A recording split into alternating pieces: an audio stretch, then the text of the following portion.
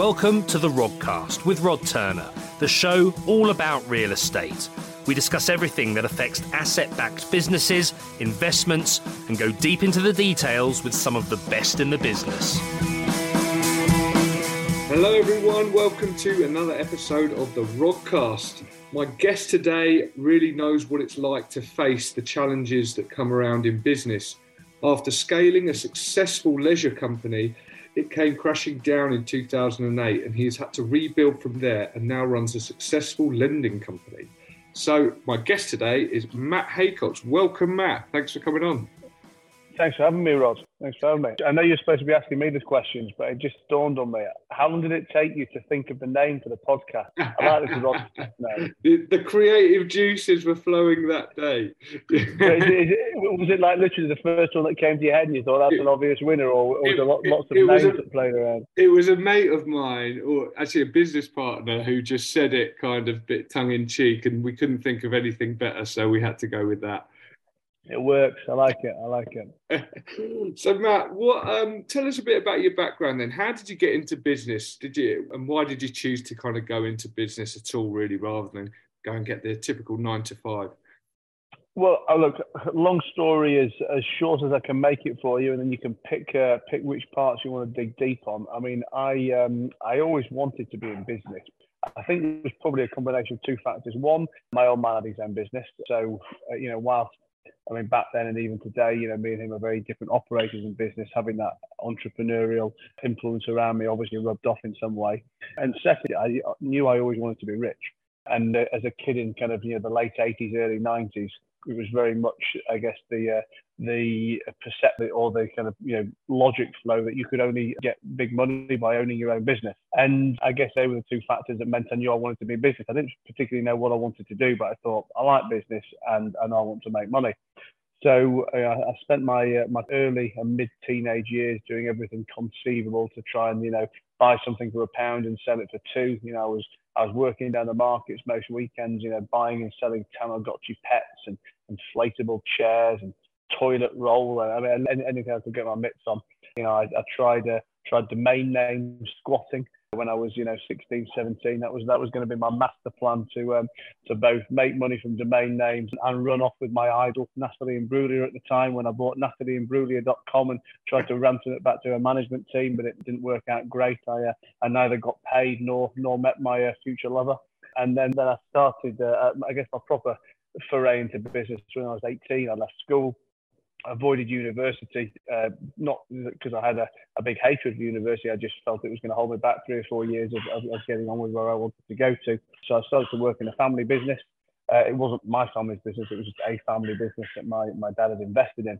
And it was a corporate clothing company. They made uniforms and career wear for security guards, bus drivers, nurses, all that kind of stuff. And it was a business with every possible problem you could ask for. It had customers who didn't want to deal with it, staff who didn't want to work there, suppliers who wouldn't supply it, banks who wouldn't fund it. And my dad, he had a passive investment in there that was getting bigger and bigger. And, I'd be coming home after work each night because I was still living at home, basically banging on the dinner table saying, you've got to come in there, they're robbing you, stop being lazy, stop staying at home. And my dad basically took the view that he didn't disagree with anything I was saying, but he just couldn't really be bothered anymore. He said, look, I've had 25 years of business and 30 years of your mother. The last thing I need is to have to come and get another headache in there. So, one day he just gave in and said to me, look, you go and do what you want with it. You can't make it any worse than what they've done. Everybody apart from this one guy in the warehouse. And started the business from scratch. And not because I knew what I was talking about particularly, but I kind of knew what should be done by knowing what shouldn't be done. Really, it was really finding my feet by trial and error and common sense, but knowing that I guess I probably couldn't do it any worse than the last guys.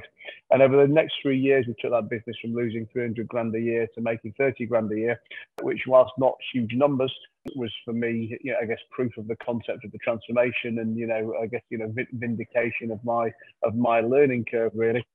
I wanted to leave by that point. It was never a sector that I was ever going to be passionate about, nor was the business probably in the stage where it needed me so much anymore. My skill set, back then and to today has really been more entrepreneurial, kind of having an idea and executing on it, getting my hands dirty at the beginning of the journey. And this was very much needing some structure and some management now. So I left, my dad came back involved, and I moved on to stage two of my life, which was to move into leisure. And I went into leisure thinking that I now, it's funny in the stages of your life when you think you know everything, and I didn't want to go to university. Spent all my teenage years reading every business book, therefore I knew everything there was to know, and there was no point me going to uni. And then I started in business in the career wear company, thinking I knew everything and realised I knew nothing. And left there after 3 years, having every problem you could imagine and learning so much, I knew everything. Left there to start working in leisure, realising once again I still know nothing, and on a whole new learning curve all over again. And my first successful venture in leisure was, it was a business I entered purely. My qualification was I spent most of my nights in the strip club, and because I knew the staff, because I knew the management team, and I had a couple of pubs anyway by that point, qualified me to know what I was doing. And whilst I say that semi in jest, the problem with the pubs I had was, our only income stream came from beer. I knew that we needed other streams of income, ideally more profitable streams, higher margin streams of income. And, the strip and to have the box sound like it's going to be fun to be in. So I opened my first strip club in Wakefield in March 2004. And it kind of hit the ground running. Listen, I always say it was, for the right place at the right time. I mean, I'm not going to take all the credit away from myself. I did have a good plan for it, I think, which, we acted on, but, it was the right time, I think, both geographically and economically. And that club hit the ground running, was kind of cash producing from day one. Started the journey of the next 4 or 5 years for me, really, which was a debt-fueled expansion plan in strip clubs, bars, pubs, restaurants, finance, property, everything in between. I mean, anyone who remembers 2004, 2005 and that kind of era, knows how easy it was to borrow money then, whether that was personally in your credit cards or from a business perspective. And, I knew nothing about borrowing money at the time. Accidentally got introduced to an asset finance broker who refinanced a piece of air conditioning for about 30 grand. I didn't really know what it meant. He just told me, we now own your air conditioning, but we've just paid you 30 grand for it, and you can rent it back for us. I thought, oh, that's a great little model. What else can I go and refinance? And over the next kind of 5 years, we kind of raised about 45, 50 million quid and grew all the businesses, but they're all completely over leveraged, completely undercapitalized. And in July 2008, which again anyone old enough to remember will know what I'm talking about. It was the onset of the credit crunch, and my bed of sand, house of cards, whatever analogy you want to use, came crashing down. It was going to be chapter 3 of my life. I'm going to take a pause for a Lemsip, and you can quiz me on that last chapter. There's a lot to unpick there. So one of the first... I still haven't mastered. I can't tell you how many times I've done that speech on a podcast. I still haven't found a way to make it any shorter. That is brilliant. So I guess we'll start with the first bit that came to mind, where you said right at the beginning, you wanted to be rich.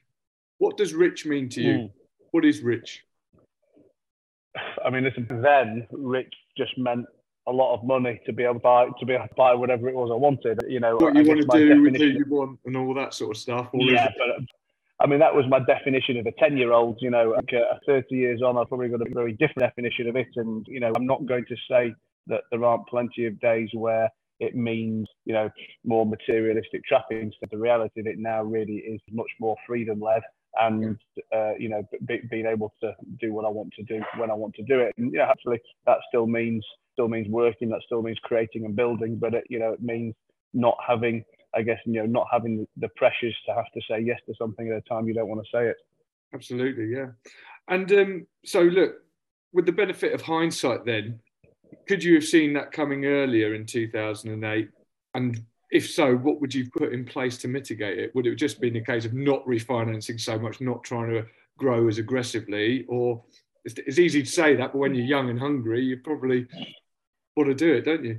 It's funny because I've never really been asked that question before until recently. So I'd never really thought of it, because normally when you look back on your mistakes, you always say, well, knowing what I know now, what could I have done differently back then? And I think the reality of my situation back then is there actually wasn't really anything I could have done differently to avoid an ultimate bankruptcy. Reason being, we built a business based off on short-term expensive debt. So it was high rates of interest and short payback terms. So the cash flow was, horrendous / negative. And so the obvious answer would be to say, well, you shouldn't have financed it in that way. You should have more mainstream bank debt. You should have a better equity base or whatever. Obviously, that's the obvious answer. But the reality is, the reason I was using the kind of people I was using is because no one mainstream wanted to fund the kind of industries I was in. Yeah. So, when I look back at it now, what could I have done different? I actually don't think there's anything I could have done different, and I just really have to accept it as one of life's great expensive lessons, and the learning curve that took me to where I am today. I mean, I also I do also try not really dwell on the past. Whilst I'm certainly not into, I don't know, let's say, The Secret or The Magic or all these books that the birds like to bang all over Instagram. I'm not going to say things happen for a reason, but I do believe that, the journey is what it is. And that, as negative as some of those stories may be from the past, if they hadn't happened, the next thing wouldn't have happened, which would have meant I'm not sat here today. So, ultimately, whether our journeys are pre-programmed or whether our fault, I think if you're happy where you are today, then let's not moan about the past too much. Absolutely. So what was the fallout then in 2008? Obviously, the reclaiming debts against assets, I guess they were having to be liquidated. How did that kind of affect your business relationships? And how long did these kind of repercussions last? So, well, I guess in simple terms, all our business were insolvent. We had debts in excess of our assets. When the first, and that was, the reality is, they'd been like that for months, if not years prior. But, we were able to probably mask it. I don't mean that in a deceptive way, but, we were able to convince ourselves, as delusional business owners do, as long as we can pay the bills to get to next month, we convince ourselves everything's okay. And, we never. And, the reality of the business had been insolvent for a long time. So when there was no ability to continue to borrow money in the middle of 2008, and we therefore were starting to get the couldn't make repayments, that was the beginning of the end. The first creditor took action. And, at that point, I took the view not to fight the early creditors, because if I'd have won, I mean, I would never have won.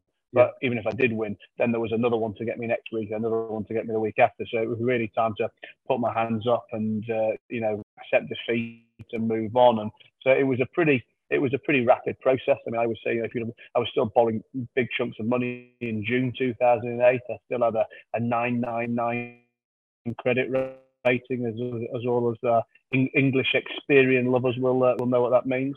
And then, come the beginning of August, that was the start of things going wrong. And by September the 8th, I think I was made personally bankrupt, and the businesses were all insolvent as well. So effectively, that's the speed it happened. And when you say, what did it mean? I mean, it meant absolutely every job, up in the hands of the receivers. They sold what they could, salvaged what they could, but the reality was it was just a mess. And when you say, what did it do to my relationships? I mean, obviously at the time it was very raw to everybody. As time went on, the more pragmatic people knew that I never set out with malicious intent, and that as greedy as I was to borrow, they were greedy to lend. And if anything, they had 20 years on me, and they should have known better. It was my first rodeo, and I was just a giddy 25-year-old.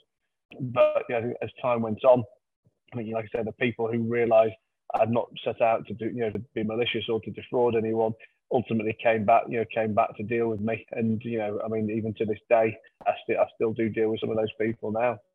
I think that's such a good lesson, that in terms of it, there's two parties involved in this. There's the lender and the person that's borrowing as well. And absolutely, it's like you see it all the time when things go wrong. You think, well, hold on, what did you look at? What was the due diligence? So, absolutely.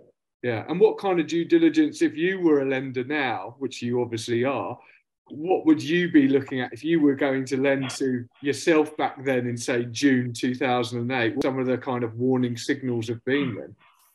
Well, it's funny you say that, 'cause just taking that question off on a slight tangent. So, like you say, my business now is lending, and after rebuilding after the bankruptcy, I started as a finance broker, which I was doing pre-bankruptcy, and then started to build a small lending book, which has ultimately grown into a larger lending book today. And we raise money from high net worth investors, and we then lend to UK SME businesses, and we have a sales pitch to both investor, to lender, and to borrower. Which is both different, but on the same thing, that our lending criteria is an extension of my historical problems. So we say to our borrowers, look, when you're dealing with us, we're not lenders by trade. We're business owners. We were borrowers before we were lenders. Therefore, whatever problems you think you've got, what those problems are, we've experienced them. We come through the other side.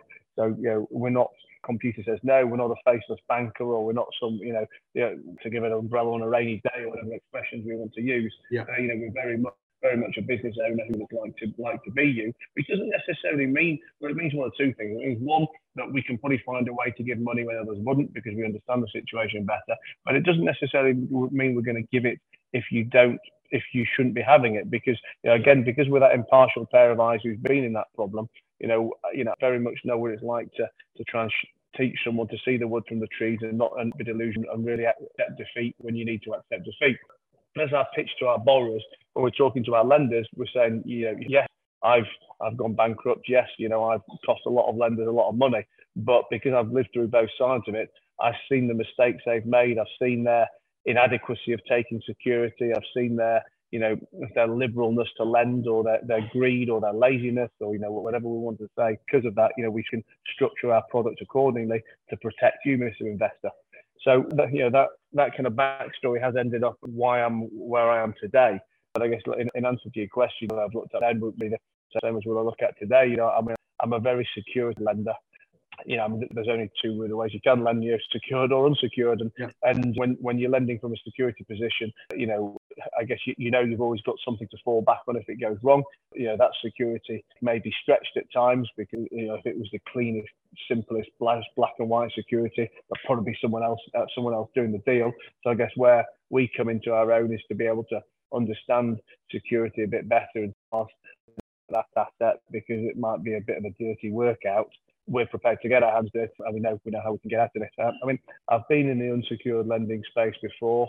I don't like it. I think it might work if you're doing it on a massive portfolio basis. If you've got tens, if not hundreds of millions out there, and it's split in lots of little loans. But my simplistic view is, an unsecured lender may think they're getting 4% a month, for argument's sake, on an unsecured basis.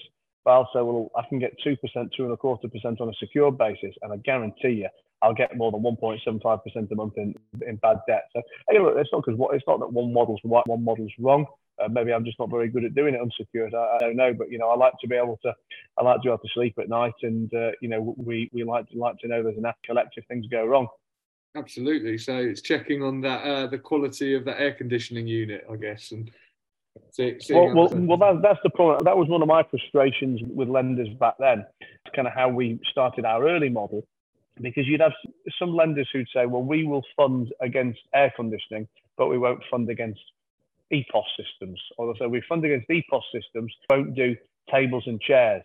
And I'd be saying to these, but you're mental. If this goes wrong, these are all just effectively unsecured loans, but pretending there's some asset behind there just to make it fit your business model. Because if this goes wrong, whether you've got the air conditioning, the toilet seat, the fridge freezer, you're not recovering any money for these. Okay, if we're talking cars, that's fine. If we're talking printing presses, it's a bit different. These are assets that have got residual value. But when you're fitting out a nightclub, if you've got a 5p in the pound recovery, you've probably done well. So, I guess, our lending model is based in reality and on honesty. And look, how did you get motivated then to keep going after all that happened, rather than, I guess, just going to get another 9-to-5 job? Was it still that thing of, I want to be rich, and so I've got to just keep pushing at it? How did you do that? It must have been tough. Well, quite simply, I feel I didn't have a choice. I was never made for a 9-to-5. I always say at the time that I went bankrupt, I was married, I had a 1-year-old daughter. So, I could have sat around and watched Jeremy Kyle all day, but, it wouldn't have paid the bills. So, I didn't really have any choice but to, I guess, put my ego to one side and on the horse. And yeah, I mean, it was a combination of the two. Bills to pay at a more micro level, and from a bigger picture perspective, it was never going to suit me to be sat in an office. Absolutely. And look, so facing that challenge, like a lot of people today, like you hear kind of, I don't know, younger people maybe, there's not much resilience, again, because they haven't gone through these big challenges. How important do you think something like that is in business? Do you think it's actually important to go through some tough times, come out the other end, or can people actually just get on and do really well all the time? Well, I mean, I think anyone who's done really well, unless they've done well on day one and they're only 4 days into the journey, are going to tell you, how many tough times are out there. I mean, when you say, do I think it's important for someone to, let's say, go through a catastrophic bankruptcy? I mean, hopefully people can avoid that, because sure, it's not a large percentage of people that have it, and there's probably an even smaller percentage of people that cover from it. But I think, if you're going to go into business, but if you're going to go into life in general, you've got to accept and understand there are going to be almost as many bad days as there are good days. Certainly in growing a business, if you haven't that resilience, you're going to be very disappointed, a lot of the time. I mean, it's easy, everyone will be doing it, and if I'm either, I think for me the best way to navigate it all is A, accepting there's going to be problems, B, accepting you don't know everything, which was a big mistake of mine in the early days, and C, surrounding yourself with the people who can help you on that journey, because most problems out there, other than death, probably have been experienced by someone else ahead of you, and they've lived to tell the tale. For me, I always say that fear comes from the unknown, and the unknown can only really come from not having experienced these things. And a lot of problems you don't want to have to experience, but if someone else has experienced it for you, can kind of hold your hand along the way, then that will make the journey smoother. But listen, if you think business is gonna be all smooth, if you think life's gonna be all smooth, you need to find a different career. I guess it's a bit about managing expectations then, from the sounds of it.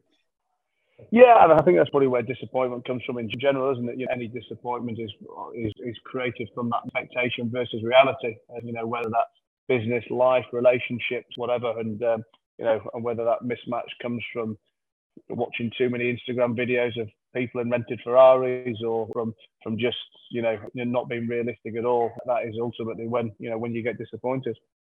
Absolutely. So look, you're quite outspoken about money and how it's been important to you. There's been articles in the paper with you kind of commenting about those sort of things. And you spoke before about kind of being rich and your want to be rich and what that does. What does success look like to you, and how does it differ from being rich? So I always say that my only definition of success is happy. Now, because if you're happy, you're successful. It's as simple as that. Now, there's going to be steps along the way to that. And so for me to say, if you're rich, you're successful, the two don't go hand. Maybe do you need to have level of money to be happy? I think you do. Absolutely. I think anyone who says otherwise is just jumping on a woke bandwagon, because everything you want to do takes money. Now, do we all need Ferraris and private jets? Absolutely not. But does everybody need a level of money to be able to pay a medical bill when it falls due, or to not have to stress over a kid's Christmas present or something? Absolutely. So, it's got to be a base level of it. And then on, I guess, it's down to everybody's taste. But for me, the only real metric is are you happy? Got the money, and you've got the money and you're not happy, then you're not successful. And if you haven't got any money but you are happy, then you are successful. And we just need to find, I guess, our balance along the way that works for each of us individually. Absolutely. So it's very subjective. Obviously, you now lend money. How did you go from coming out of what happened in 2008 to building this lending business? What's the story there? So when I come out of bankruptcy and I was needing to earn money, the only thing I had to money with at the time was to trade my skill set for money. One of my skill sets at the time was the ability to raise finance, which I'd learned by accident, having done it for so long for myself. And then my kind of peers or mates in Leeds, where I'm from, they'd be kind of coming to me saying, "Oh, we know you've just raised some money, in a situation where it was probably difficult to get. Can you raise us? And these weren't big loans. These were 25 grand loans, 50 grand loans. And I'd made a bit of a side gig as a finance broker. So that really became my full-time thing once the bankruptcy was over. Or once the bankruptcy happened, I was needing to go out to work again. And then I just really went from broker to a bit of lending. So it was just kind of the split really, where I was 100% broking and 0% lending, and then a bit lending. And as I said, some of the lenders and some of the investors who dealt with me first time round, they were still happy to deal with me because you knew I'd never maliciously set out to defraud them. So when I wanted to raise money to start a lending operation, some of these guys came back on. But I mean, lending is the most capital intensive business in the world. So where we are today doesn't really bear any resemblance to where I was 15 years ago when we started it. And I think, my first investor gave me 100 grand or something from memory, back in, 2010, 2011. And we probably split that up into 10 loans of 10 grand each. If you asked me today, we wouldn't even talk to someone for a loan for less than 100 grand because it's not even worth the effort. And over the years, one investor became a 250 grand, 250 grand became 500. We got £1 million investor and thought that it was the biggest deal in the world. And, now we've got guys who put 15 million, 20 million quid with us. And it's just really been a tension of more of the same and growing my network and building relationships in that space. Brilliant. And now that you're on the other side of that lending table, what do you see as some of the biggest risks to the businesses that are approaching you for lending, and what should they be doing to mitigate those risks? Hello, everyone. Sorry to interrupt. I just wanted to talk to you quickly about a sponsor of ours called Signature Property Finance. They are a bridging loan provider based in Solihull, Birmingham. The company also has regional offices in Cardiff and Edinburgh, which enable them to serve clients across the whole of England, Wales and Scotland.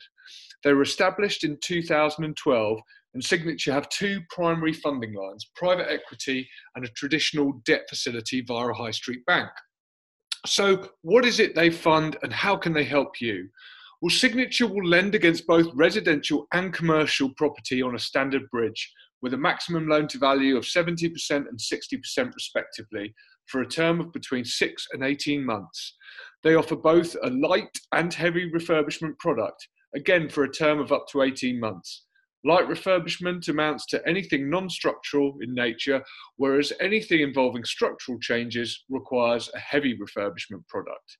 They will lend up to 75% of the lower of the purchase price or day one open market value.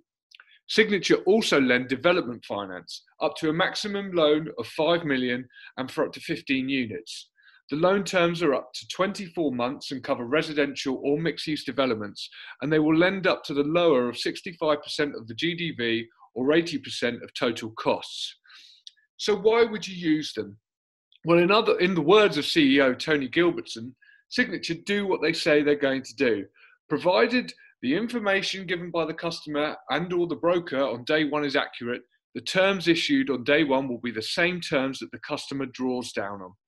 So if you've got any property finance requirements, please contact Tony Gilbertson at Tony, Tony, at signaturepropertyfinance.co.uk. And there'll be a link to that in the show notes. And for a limited time only, they are doing a special offer for all Rodcast listeners. If you look to get finance with them and mention the Rodcast, you will get free legals for a limited time only. Yes, that's right. That's free legals for a limited time only. Just mention the Rodcast. They really are a fantastic company that do what they say they're going to do and act quickly. Back to the show. Most businesses that come to us, they shouldn't be borrowing money because you shouldn't even exist. And I think that's the reality. We kind of have this big misnomer of businesses and business owners and entrepreneurs, and because somebody's created a limited company and decided that they want to be their own boss, or not be told what to do by anyone else, or any of these naive comments that are chucked around, that qualifies them to be in business. And most of the businesses that we see, most of the business ideas that we see that are just utterly terrible, and they shouldn't be funded. They shouldn't exist at all. And I think what's kept them extending and proliferating is the easy capital that's around. And I mean, it's funny because people, when 2008 happened, everybody said, "Oh my God, they'll never make the same mistakes that they made back over 4, 5, 6." Okay, fine. 2009 and 10 probably wasn't the easiest time to borrow money. But I mean, if you look at the amount of capital that's in the marketplace now, if you look at the types of lenders, when I was borrowing money, the word alternative lender didn't even exist. I mean, I built all our businesses up before there was peer-to-peer lending, before there was social media. The amount of access to capital now is absolutely enormous. And, pre-COVID, I mean, if we go back to kind of 2018, 2019, there's all these utterly terrible businesses that have just been able to last another month and another month by borrowing some more money off somebody, by not paying HMRC, by kidding themselves and really do have a business. And when COVID happened, we thought that that was going to be the end for these businesses. There was going to be no trade. Lockdown had finished them off. And, as bad as it may sound to say it, but, do what needs to be done, because, it's just like putting a dying patient out of the misery. But then obviously, COVID had the exact opposite effect of bounce back loans and C-bills loans, and these shit businesses have never had it so good. So, you then get to the end of that. When the bounce back loans have run out, then these guys will take some pain.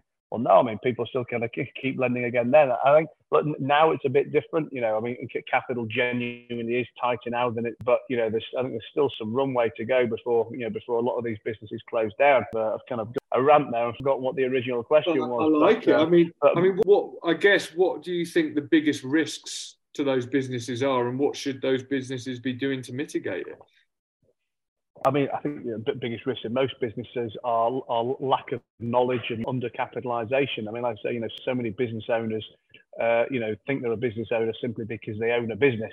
They don't have, the skill set required to run a business. They don't understand finance. They don't understand sales or marketing or, whatever all the key components are. The analogy I always give is, if someone says, "Oh, I'm going to go and play football," and they just started playing football today, they would never possibly think that qualifies them to go and play a game with Manchester United. I mean, they wouldn't even think they'd be fit to play in a Sunday five-a-side league. And it's a very clear, I guess, skill set and scoreboard in there. But when someone starts in business, simply say, "Oh, well, I've started a business. I'm a business owner." And it's very binary. There's no scale on the way. There's no level. And these people who just started a business last week literally put themselves, as Elon Musk or, Richard Branson or something.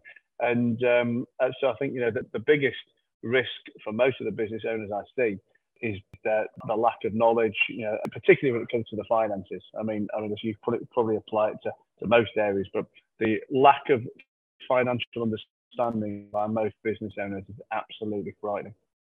Yeah, I can't disagree with that. I guess it's difficult when you're starting a business, though, isn't it? You've got to be a bit of a jack of all trades. You've got to be in the marketing. You've got to be in business development. You've got to be kind of, not so much HR, but certainly finance. And normally it's the business development side that takes all your focus, because you've got to start getting like the trading going or the money going and things like that. And then finance can take. I mean, look, absolutely, you've got to be that jack of all trades. Not saying that someone starts a business and they can surround themselves by all these talented people. What I mean is whether you're going to be a jack of all trades or whether you're going to be a CEO with 7 different divisional directors underneath you, you've got to have the knowledge to be able to partake in conversations with them, if not to do their job better than them, certainly to be able to have a conversation so that they're not going to pull the wool over your eyes. Yeah. But and that ultimately, it really, for me, it kind of more comes down to arrogance. That that because I guess again, because business is something that anybody can get. Anybody can become a business owner by selling a product tomorrow or forming a limited company tomorrow. That people think that they have this superior knowledge of it when like I said, if you tennis racket tomorrow, you wouldn't think that you were Roger Federer, in sense, but because it's easy, the barrier to entry for business is so low, people, completely outrank themselves. And then how much do you think, I guess I want to kind of touch on social media here, because you talked about how you raised finance before the days of social media. Now, I mean, you go on to, Instagram, Facebook, LinkedIn, there'll be these ads coming up about investment schemes and things like this to put your money into. I mean, how much do you think people need to be wary of social media? And also, like, it's obviously a powerful tool for some businesses. I mean, I think, you know, I guess like money, booze and drugs, you've got to look at social media as an amplifier of something as opposed to a changer of something. And, you know, I mean, when you look at people getting scammed on social media, still the same scams that were going on 15 years ago or 50 years ago. It's just that they're able to operate scams at mass scale.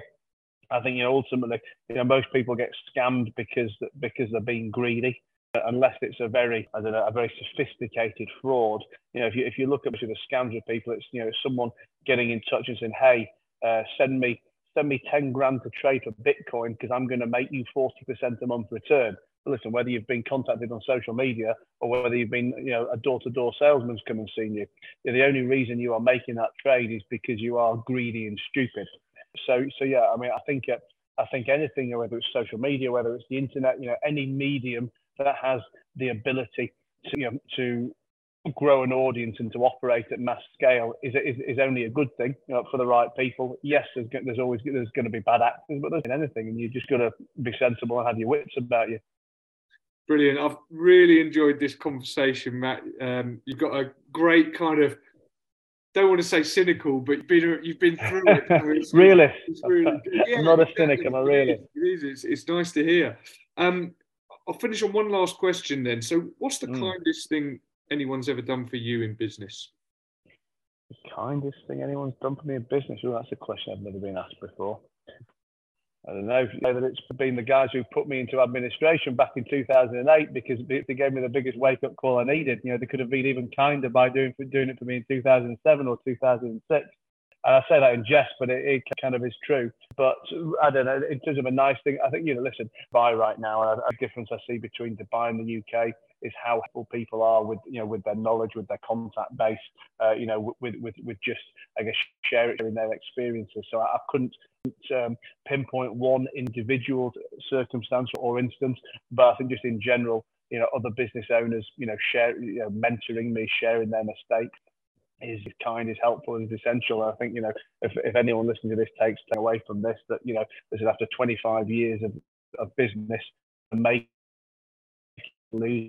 a lot more money, you know, I'm the first person to admit how much I don't know about anything and say how much to teach me. And if I'm doing that after 25 years, you guys got to be doing it after 25 minutes. Yeah, brilliant. Matt, so where can people find out a bit more about you? I know you've got a YouTube channel and your own. Yeah, you can find me all over the internet. So I've got a website which is Matt-Haycox. That's MATT-HAYCO.com. I'm on all things social, so Instagram, YouTube, Twitter, Facebook, which is the Matt Haycox, THEMATTHAYCOX.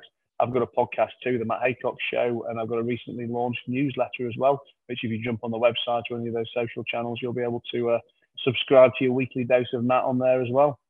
Brilliant. And I'll make sure I put a link to all of those in the show notes. Thank you. Thanks so much, Matt. It's been great to really. No, thanks for having me, buddy.